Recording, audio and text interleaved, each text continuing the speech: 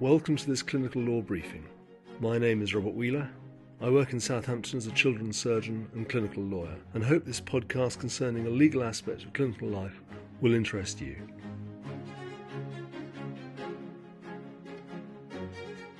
This briefing reflects on whether courts have created a standard for clinical follow-up. Mr. Gallardo complained he had not been told of his malignant diagnosis, and that a plan for following his post-operative course had not been put in place. At the age of 28, he presented with what appeared to be a gastric ulcer, but proved at operation in 2001 to be a malignant gastrointestinal stromal tumour, requiring subtotal gastrectomy.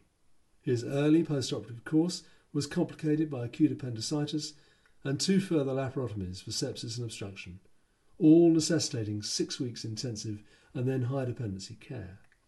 Leaving the hospital apparently oblivious of his malignant condition, the court hearing his claim found that he had not been told that his operation had revealed a malignancy, that he should have been told, and that follow-up arrangements should have been put in place.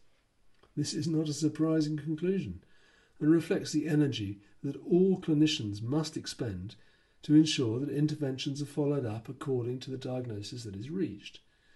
The case is nonetheless of interest because it reveals the creation of a judicial standard for clinical follow-up, which is rare and bears some scrutiny.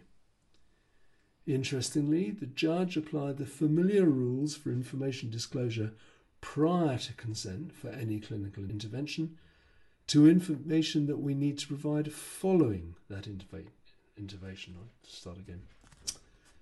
Interestingly, the judge applied the familiar rules for information disclosure prior to consent for any clinical intervention to information that we need to provide following that intervention.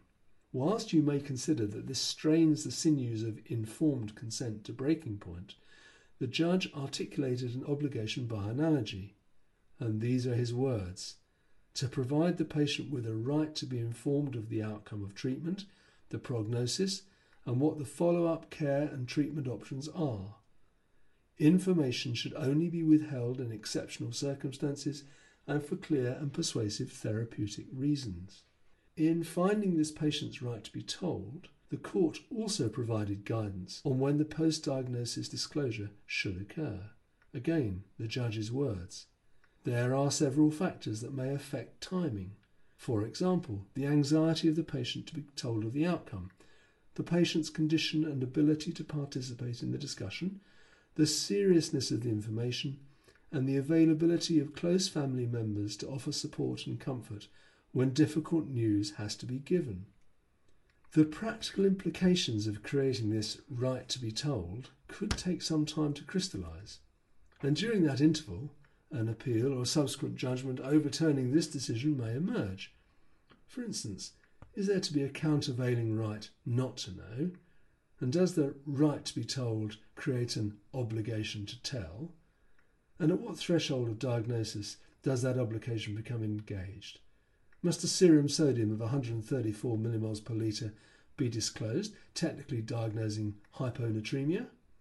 Any clinician can easily identify simple instances where the right to know, if it exists at all, would in good faith be frustrated by the exigencies of clinical practice. But be slow to ridicule. Irrespective of the quality of the legal foundations upon which this judgment is based, it should give us pause for thought in terms of how we ensure that our patients are properly informed of clinical findings and what should be done as a consequence. Irrespective of whether there is a tangible right in these circumstances, it is self-evidently good practice to inform patients of their condition and put into place a strategy for management, of which we are certain they are aware. Few of us would wish to remain oblivious to a malignant diagnosis, even fewer perhaps relishing the risk of no follow-up in those circumstances.